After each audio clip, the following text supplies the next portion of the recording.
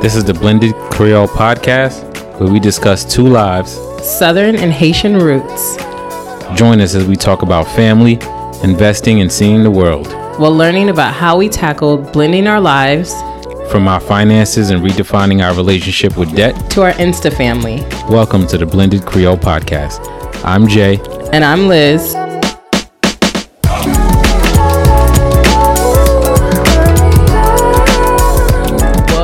Blended Creole Podcast. I'm Liz. I'm Jay. And this is episode 8. And on this episode, we're going to talk about our new real estate strategy, or essentially our real estate reset. So if you listen to episode 7, we discussed why did we even start investing in real estate for passive income. A little bit of history about how we were investing prior to settling down together, but also, what our different real estate investments have been. So in this episode, let's talk about our goals for those who didn't have a chance to listen to episode 7.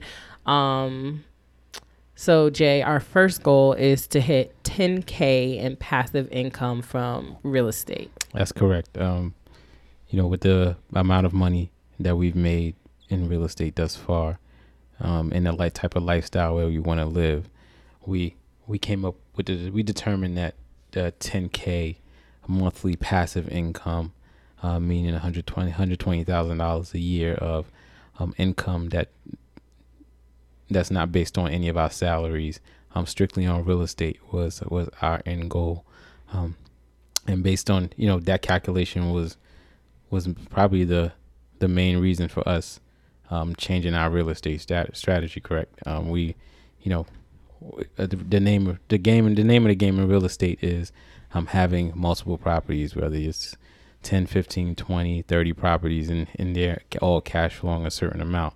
But with our new strategy, we realize that it may take a little longer, but we can definitely reach that 10K goal, and that's just the initial goal for now. Right.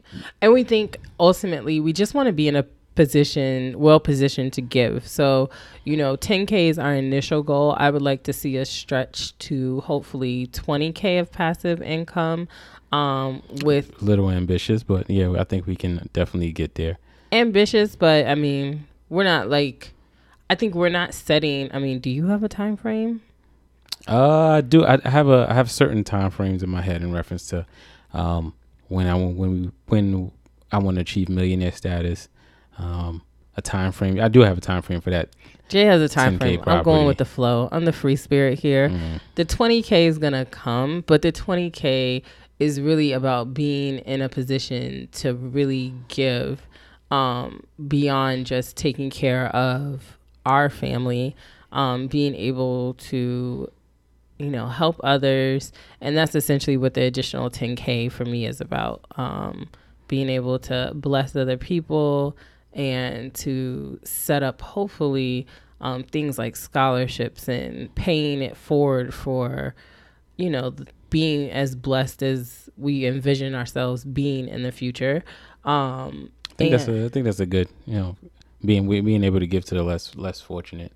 And the good thing about the passive income is that even once we go away, hopefully that's something our children and their children's children can continue on for a long time. It's all about that legacy, that generational wealth. And honestly, another part of this is independent retirement. So I think, everyone has some sort of 401k and retirement savings plan. Not everyone. Don't take it for granted. Not everyone. Hopefully most people are investing in what the afterlife is beyond working their 9 to 5. And I think for us, Jay always says, look, why are you looking at that TSP? Because we work for the government, which is our 401k, our thrift savings plan.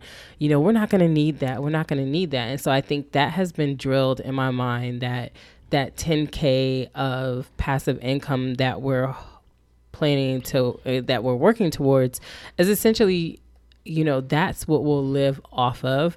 And And I think that also creates a different level of freedom, that we can retire when we want to. We can hopefully later on in our careers, taking certain job assignments is not dependent on the financial gain that's associated with a position. It's more so focused on, do I really want to work this position? Do I really want to do X, Y, and Z?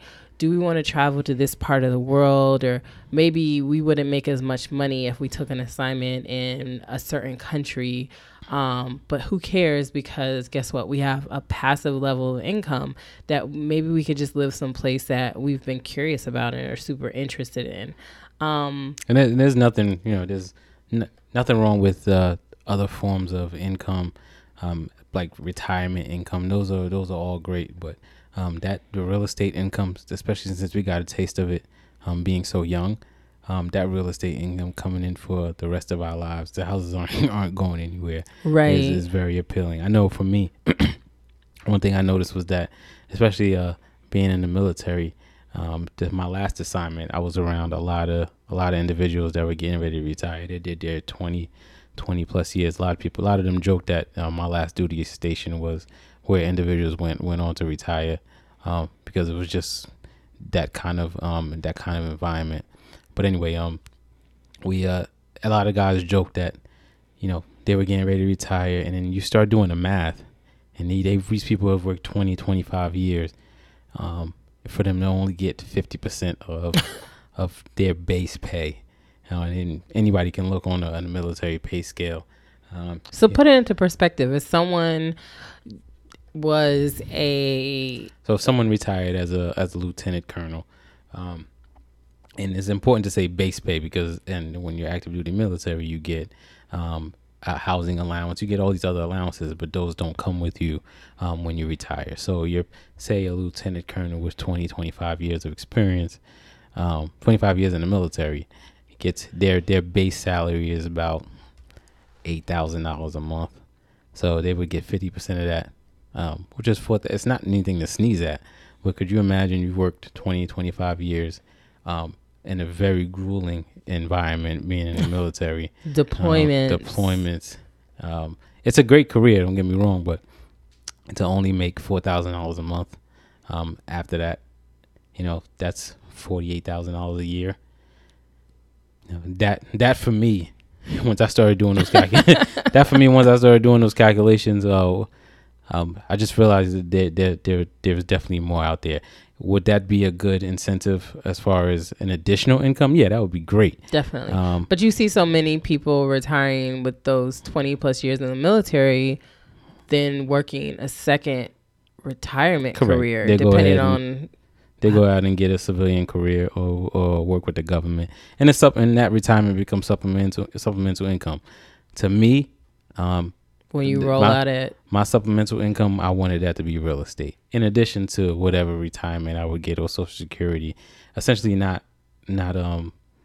waiting for any government supplemental income. The retirement having to hit a certain age before you start to be able to draw from. Absolutely, and not having to depend on it, right? I mean, right. Because these guys they depend on that income. Of course, there's other things that they they might be able to get as well. But once I started doing the calculations again, it was something that if I was to stay 20 years and hit that retirement age, right, it would be that would only be strictly supplemental income. That's not something I would want to live off of for the rest of my life.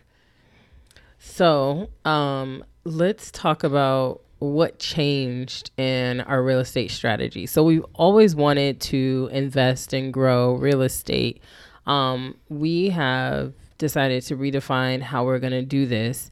And mainly the new plan is strictly cash. Strictly cash. Save up and pay cash. Get cash for a property. Why are you laughing, Liz?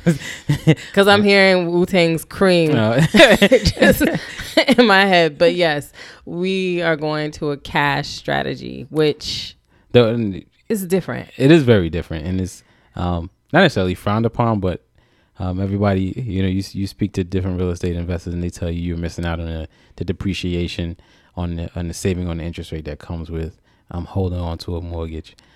But you also have the school of thought of individuals like, the guy who I speak about that is Rich Carey. He was a military guy that, he has 20 properties all paid off, and he's making for $25,000 a month, straight passive income, in addition to his supplement to his military retirement. So, it's two different schools of thought, right? Do you want to be over leveraged and have mortgages on so many houses and have the tenants paying those mortgages off, or do you just want to take your time, purchase properties, and it will definitely take you longer.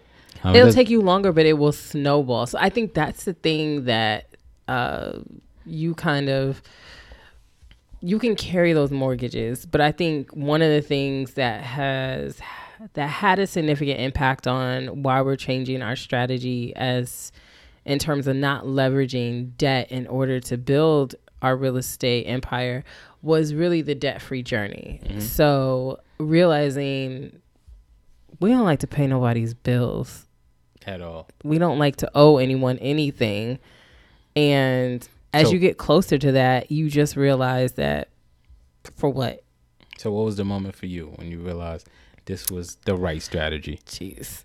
Especially since you've bought and sold homes now. I think this is home after this sale is probably home number 4 that that type of real estate transaction you've had. Honestly, I think the reality is you start to really look at all your numbers, right? So Jay can obsess over his spreadsheet. I like charts and graphs. Mm-hmm. And we have a nice little first 10K goal chart that I created that is laminated where, we have a list of our properties. I wrote down a column for the rent, a column for our mortgage, our property management fee, and then our profit. And so our little chart is really nice. And we were we were getting ready to just fill this chart up. Then you start to realize we'd have to buy a certain number of properties to hit 10K, but carry a certain amount of debt versus why don't we just pay cash for instance, one of the properties that we decided that we're going to hold on to. That property brings in $1,400. So on this property with carrying a mortgage, we make about $500, almost $600 a month. A little more than that, but yeah. A little more than that.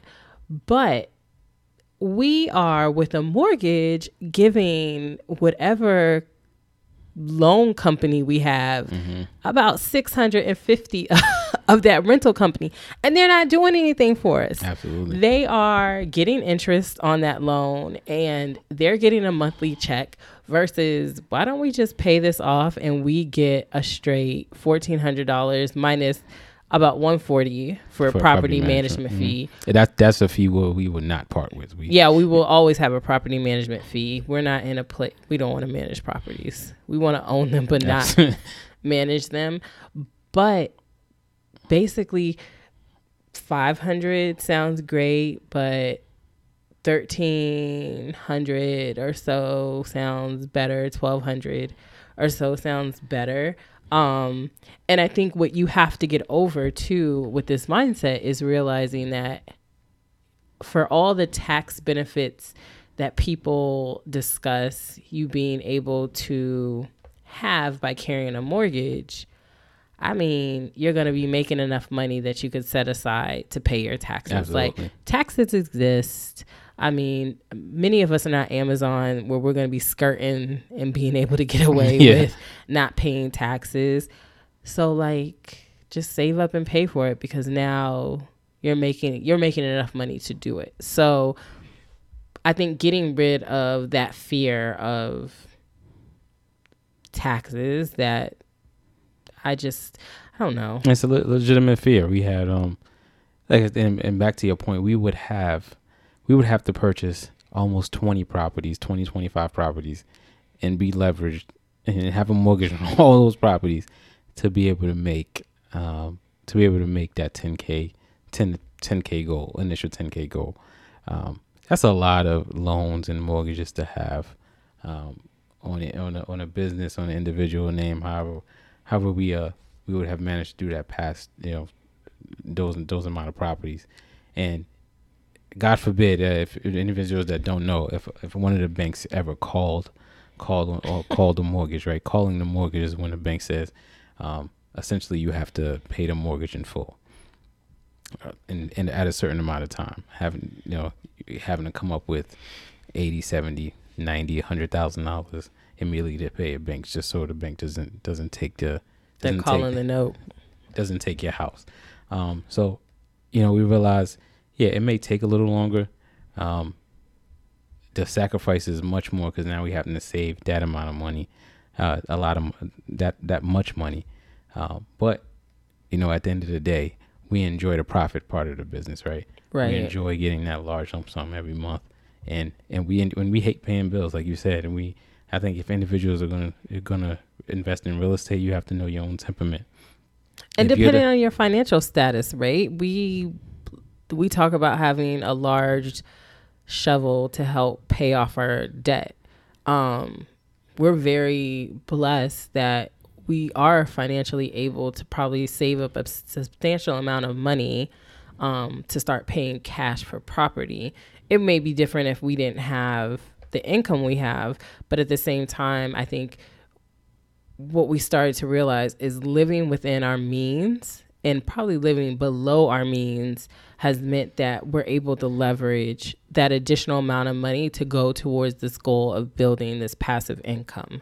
So the sacrifices include in the Washington, D.C. area, I would probably say a fairly decent sized single family home is definitely going to set you back $500,000 plus. A lot more than $500,000. I mean, we went to look at a house that we were like, oh, this could be a good equity investment. It was, we both pulled up, was like, nah. It was listed at $509,000. Yeah, $509. Needs renovations. Oh my gosh. Nice backyard, but it was, yeah. It was not worth $509,000. And mind you, in this market, it's gonna sell. I mean, that house will not stay on the market for too long. But one of those no HOA, so you're seeing all this random stuff in the yards, just all those things. But you put a house that's in a decent neighborhood with a nice HOA, a 3-bedroom, 2-bath, you're definitely looking at $600,000-$700,000. We have decided, even though we could afford to buy a house within that price range, we're not interested in that right now. Not at all.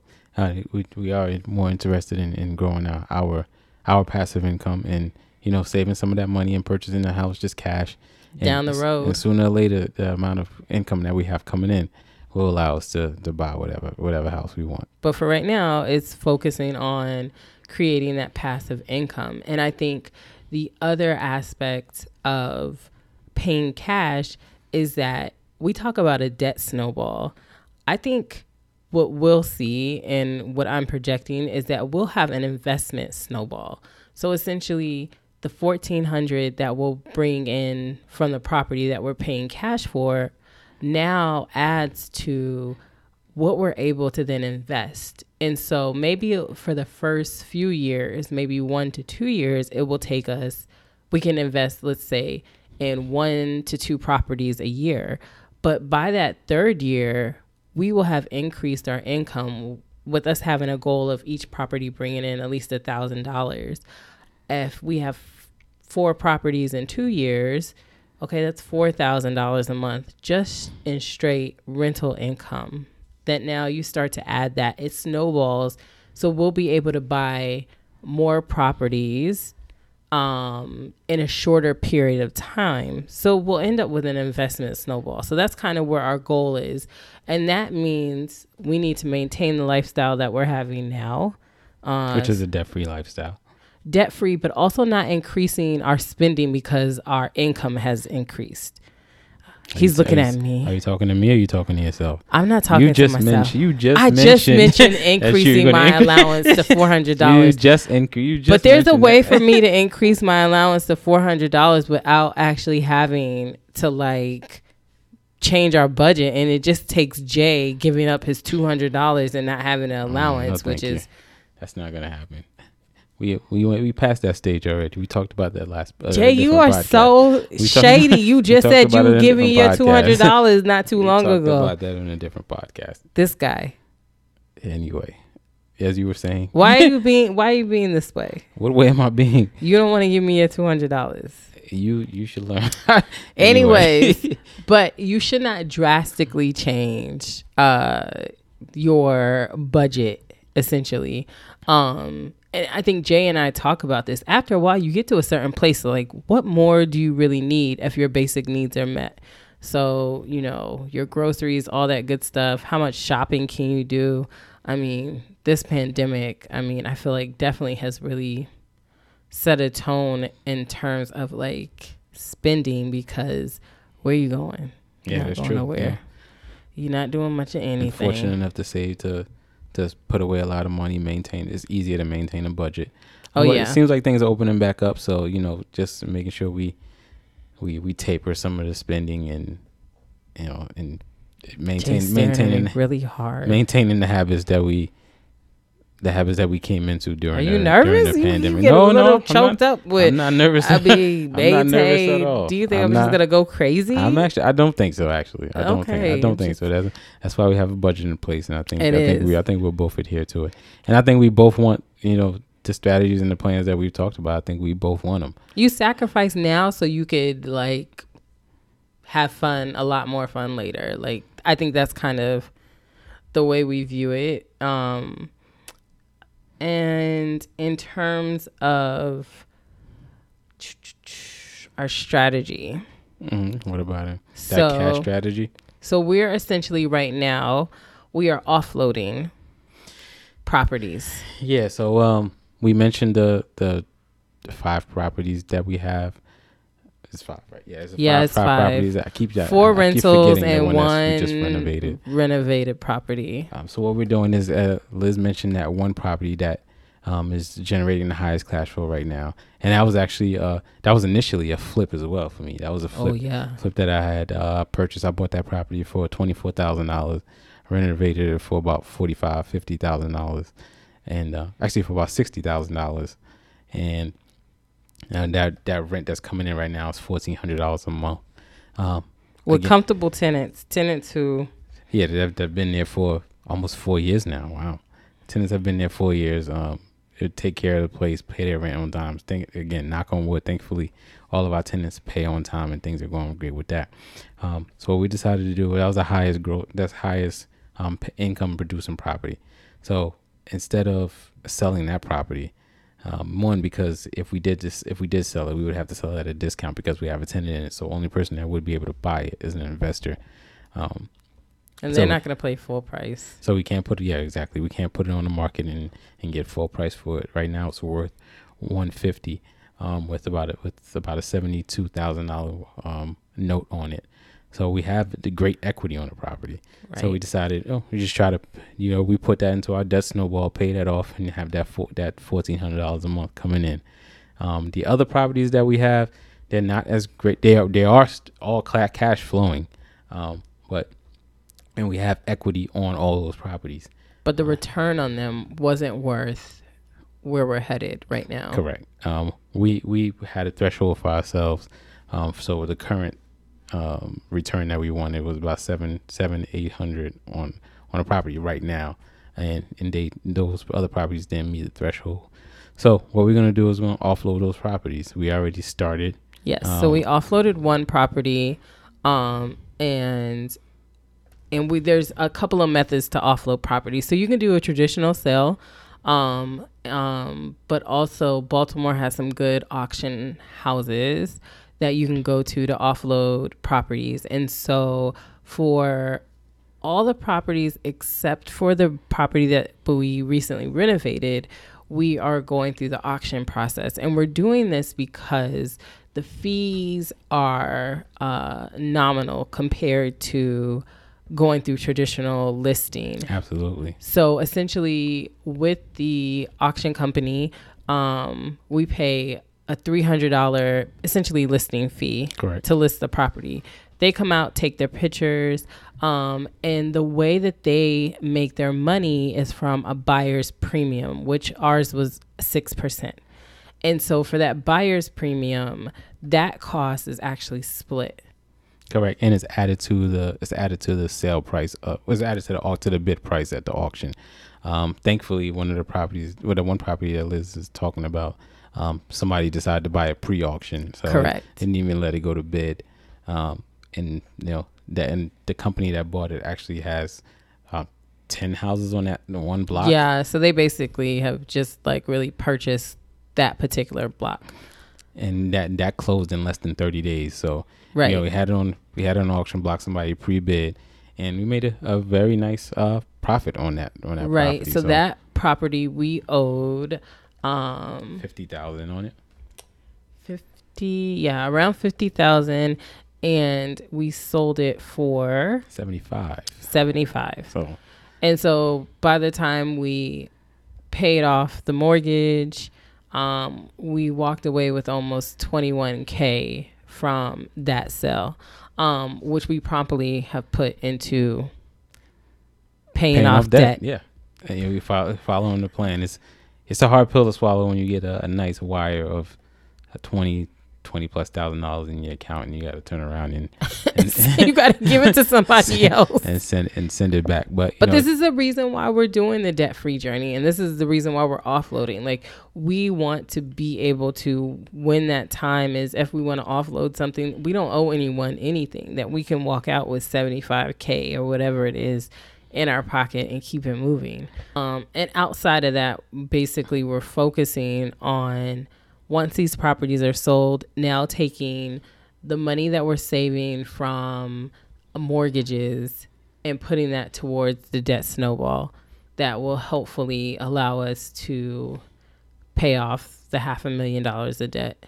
And with all the equity that we have on the houses and with the profit that we're making, it's projected that we will, again, like I said, we will be debt free by the end of the year. The entire $500,000 just simply going in. We will not owe anybody a thing, and we cannot wait. I tell you now, I see the smile on Liz's face as we think about, and we keep getting signs that this is definitely the right strategy, right? We continuously listen to podcasts, continuously read, and get piggyback on ideas of is cash buying, is investing in real estate with cash, without any leverage. Is that the right way to go? And you see it, right? Because unexpected things come up, right? And so seeing that we're not taking out debt, so we're holding true to that. And so I think for us, this all comes down to realizing, how good it feels not to add to our debt, but also understanding that, I don't know, I will go back to feeling like American culture, debt is so ingrained in how people live, that until you start to pay off debt and not to owe anyone anything, you cannot underestimate how freeing it feels to be well positioned to say, I'm not dependent on a bank giving me a loan. I'm not dependent on some financial institution to decide my credit worthiness. I remember I hated that so much when I had to apply for a credit card, and I was denied earlier.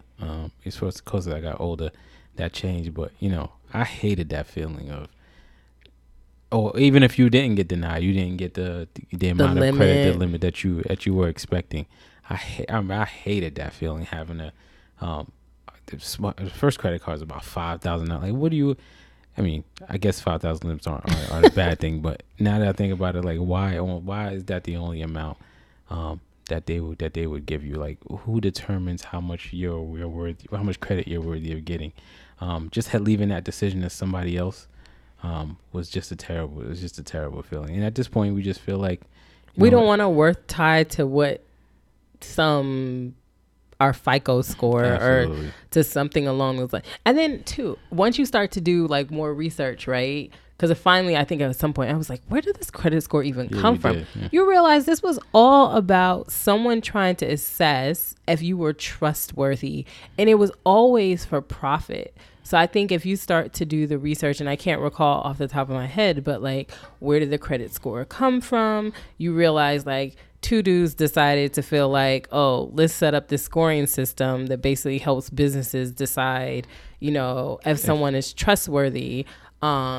And they profited off of that. So it's always been for profit. Your credit score is helping other people profit, but also the fact that back in that day and age when people were determining this credit score, it came down to like your neighbors being able to tell whether or not your character, I think is how it was described. So, I mean, last I checked, you could have great character and not have a crap ton of money or a crap ton of credit available to you. That doesn't mean you're not, you don't have good character. I mean, you know, sometimes you don't have the access that some people feel like you should have, which just drives people into debt. It's a vicious cycle, I think, at the end of the day. And some people argue you have to learn to live within your means. But that's a whole different other situation. And it's strictly based off how much debt you can handle. So for it to go up, you know, you have to accumulate more debt. Like that's just how that's just how the math works. The more debt you can handle, responsibly, as they say, the higher your credit score increases. I mean, for those that are, if you're on the debt-free journey, you realize if you're not using any debt, your credit score will automatically go down just because you're not accumulating any more debt. If you have a bunch of credit cards that you haven't used and they're just sitting there, you haven't closed them, but you just haven't used them on a consistent basis, your credit score will decrease. So it's a system based on you obtaining more debt and using as much debt as possible. Again, you know, we're not telling anybody not to leverage, not to use leverage.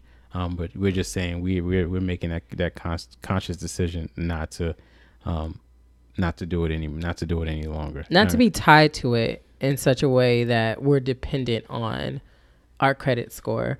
And so, and I think that comes down to, you know, what can someone say? Oh, you have a low credit score, but I have X amount of money in the bank and I can cut you a check to pay cash for whatever I need. So like, yeah, who cares what your credit score? And so for us, beyond this initial real estate investment, we do have some other kind of goals and dreams. So I think one thing is to renovate a block. I think we're definitely inspired when you drive through Baltimore and you see a block of row houses that are in need of some rehabilitation. The idea of being able to own a block and renovate a block. You know, one house is great on a block, but not only do you start to see what a massive project that is, but also to understand the improvement that you're making on a community by taking time to take properties that are run down and kind of eyesores. Absolutely. And I think another goal is to do a warehouse condo conversion. Liz is over there doing her dance because she's excited. This is been on her bucket list for a while now. Yes, a warehouse. To get an old dilapidated warehouse and transform that into condos or lofts that we can renovate. We've seen this happen I remember in Iowa, actually, the first place I lived in, somebody took an entire school and they made that into a building, which was phenomenal. They made it into a building with loft style apartments, and that was absolutely gorgeous. So it's something about those, you know, old factory windows and the high ceilings that already come with that space that just lends itself to, I think, some really creative design. And I don't know. So I've seen it done with schools. I've seen it done with breweries. I've seen it done with factories as well. So it's definitely possible. And that's, you know, I think those are two things that we definitely want to do with real estate. But this is why that 20K is important. extremely important. That's going to take a lot of capital to be able to do, but it's exciting to think and dream that way. Absolutely. And so with that, I think, hopefully our new strategy is clear. We're going down the cash route of real estate investing. And I think as we work our way through this journey, just like, we look at the debt-free journey and providing you guys updates on where we're at with paying off our debt, we definitely plan to share what we're learning from our new real estate strategy, especially when tax season comes around next year. What we learned from paying off and selling so many properties, but also what happens, how much exactly are we starting to owe the government because we have paid straight cash for houses, and be able to give you guys an honest assessment of where we could have saved and if we have any regrets. I doubt we'll have any regrets, but highly doubt it. I think it's just a way to help keep our listeners informed, because maybe a cash real estate investment strategy isn't for you. But to be able to weigh things out, I think are really, really important for everyone. Absolutely. And knowing exactly what you want your end goal to be. Is it for cash flow? Is it for equity? Making that determination and sticking with whatever strategy you decide to go with as far as real estate investing is definitely important. But we'll definitely keep you posted on our strategy. That's it for this week's episode of Blended Creole Podcast. If you enjoyed this episode and are looking forward to hearing more about how we're blending our lives from our family to our finances, please be sure to subscribe